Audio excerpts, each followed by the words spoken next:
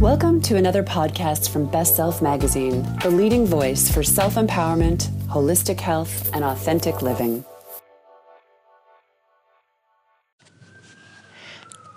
This is Nancy Levin, and my piece is called Transformation in Thailand, Part 2, Meditation Extreme, the X Games of Mindfulness. And it's the conclusion of Part 1 that appeared in issue number 8.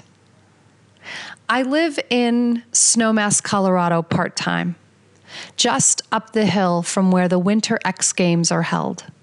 Last November, I embarked on my very own version of the X Games as I willingly walked into Wat Chom Thong, a monastery 60 kilometers southwest of Chiang Mai, Thailand, for a 10-day Vipassana meditation silent retreat. Yep, this was meditation extreme, complete with endless commentary over the loudspeakers, albeit Buddhist chanting, caffeine for stamina, plus Advil and plenty of water to relax and hydrate sore muscles. Without any formal meditation practice under my belt, I dove into the deep end of the pool not knowing how to swim, nor even if I would stay afloat. I had absolutely no idea what I was getting myself into. In fact, I can assure you that if I had, there's no way I would have signed up for this. It was the most mentally, emotionally, and physically demanding thing I've ever done. And it has single-handedly changed my life. Since late November, I've been meditating consistently. Yes, I've missed a day here and there, but they've come with conscious choice instead of blaming circumstances. On several occasions, when a morning didn't work logistically, I resumed my practice in the afternoon. One definite benefit of doing a 10-day meditation retreat, during which I was literally sitting morning, noon, and night, is that there can be no excuse related to time. I've actually meditated at every time of day and night, so I can't convince myself that I've missed my window if I don't do it first thing upon waking. And yet my preference is to spend the first hour I'm up in self-nourishing solitude and silence on my cushion. I never dread it or question it. It has become a part of me, woven into the fabric of my being. Now let me tell you, this is all very surprising to me. I've been around meditation and mindfulness for 25 plus years. I received my master's degree from Naropa University, which is Buddhist inspired. I worked at Hay House, the international leading personal growth and self-empowerment publisher. And most of the people closest to me have solid meditation practices. While I was curious, I never bit. Though I did often wonder what I was missing. Not in the FOMO, fear of missing out, way, but rather, what foundational piece of self-awareness was I missing that could be the key to my freedom and peace? Upon arrival at Wat Chom Thong, I met Monica, my meditation instructor, and she taught me the technique. In Vipassana meditation, there's the mindful prostration, then the walking meditation, and then the sitting meditation, each with its own specific elements. Since I was a complete newbie, starting from scratch without any meditation practice going in, she had me begin with 10-minute blocks. First, the mindful prostration, which always remained the same, and then 10 minutes walking, 10 minutes sitting. That's one round, so to speak. Over time, it was 15-15, 20-20, and so on. By day 6, I was doing rounds of an hour walking and an hour sitting, followed by a short break, and then another round. Each day, I had a short session with Monica. This was my allotted time of speaking, so we could engage in discussion about what was going on for me. Day in, day out, the wake-up bell rang at 4 a.m. Meals were at 6 a.m. and 11 a.m. We weren't to take in solid food from noon until 6 a.m. the next morning. Lights out at 10 p.m.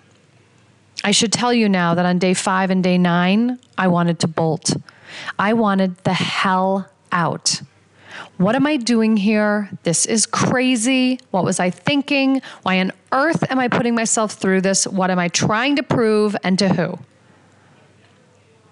But here's what I know about myself. I'm self-disciplined. I'm ambitious and have super strong endurance muscles. Turns out all these come in handy during a 10-day meditation immersion because there's basically nothing else to do but meditate all day long. No talking or reading or writing or listening, very little sleeping and eating. I honestly loved the silence and the solitude. The minimal eating didn't even bother me.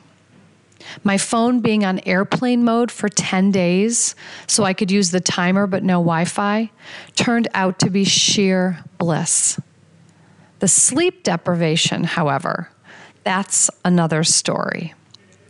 But I knew that once I made up my mind to be there, no matter what it took to get through it, I was going to do it. I knew that even on those days when I wanted to bolt, I never would.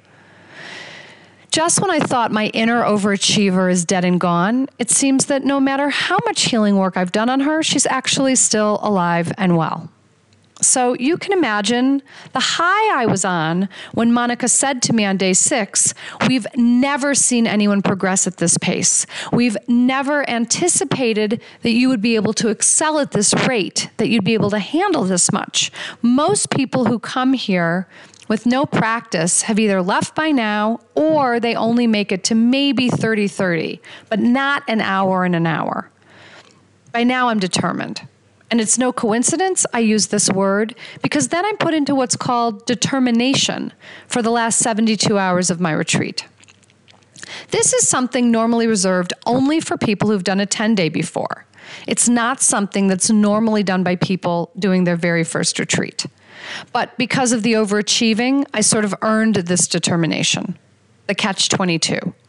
Had I not achieved so well, had I not performed so well, I wouldn't have put myself into the lion's den of what became really the epic marathon of meditation. 72 hours without changing clothes or bathing, meals eaten alone in room, continuous meditation with very short breaks, and no sleeping. That's right, no sleeping. The first 24 hours of determination, I stayed awake all night and logged 18 hours of meditation. I went to my reporting with Monica all proud.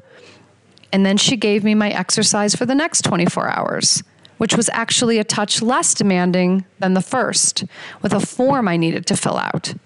About halfway through that day, I was on the floor in a pool of tears, anger, and frustration that I was so caught up in achieving, performing, perfection, restriction, endurance, that I was trying to prove myself in some way. I spent much of the afternoon and evening in a state of war with myself that I finally said, fuck this, and I went to sleep. When I reported to Monica the next morning, I had to turn in a half-filled out form. Can you imagine? I was mortified. This was a big time first in my life. And of course, this was no concern to her since it had nothing to do with her. All that mattered was what I was making it mean about me. I decided to give myself permission to embark on the final 24 hours of determination and the retreat with ease instead of rigidity. The great gift of this experience is that since I left the monastery, I've maintained my non-negotiable commitment to me. I can see and feel the impact of devoting that portion of my day to just being with myself, being with my breath, being in the moment, allowing whatever thoughts come and go, and naming them, and yet always being able to return to here, where there is no problem to solve. And then I began to add to it. First, no more screen time in bed. This was huge. I was a full-on nighttime Netflixer, Facebooker, Instagrammer, Huluer, Amazon Prime streaminger, and my sleep was suffering. Yes, I'd get into bed by 9 p.m., but this could turn into all hours of the night real quick. I'm not a night person, but the binge watching was absolutely my reward of choice.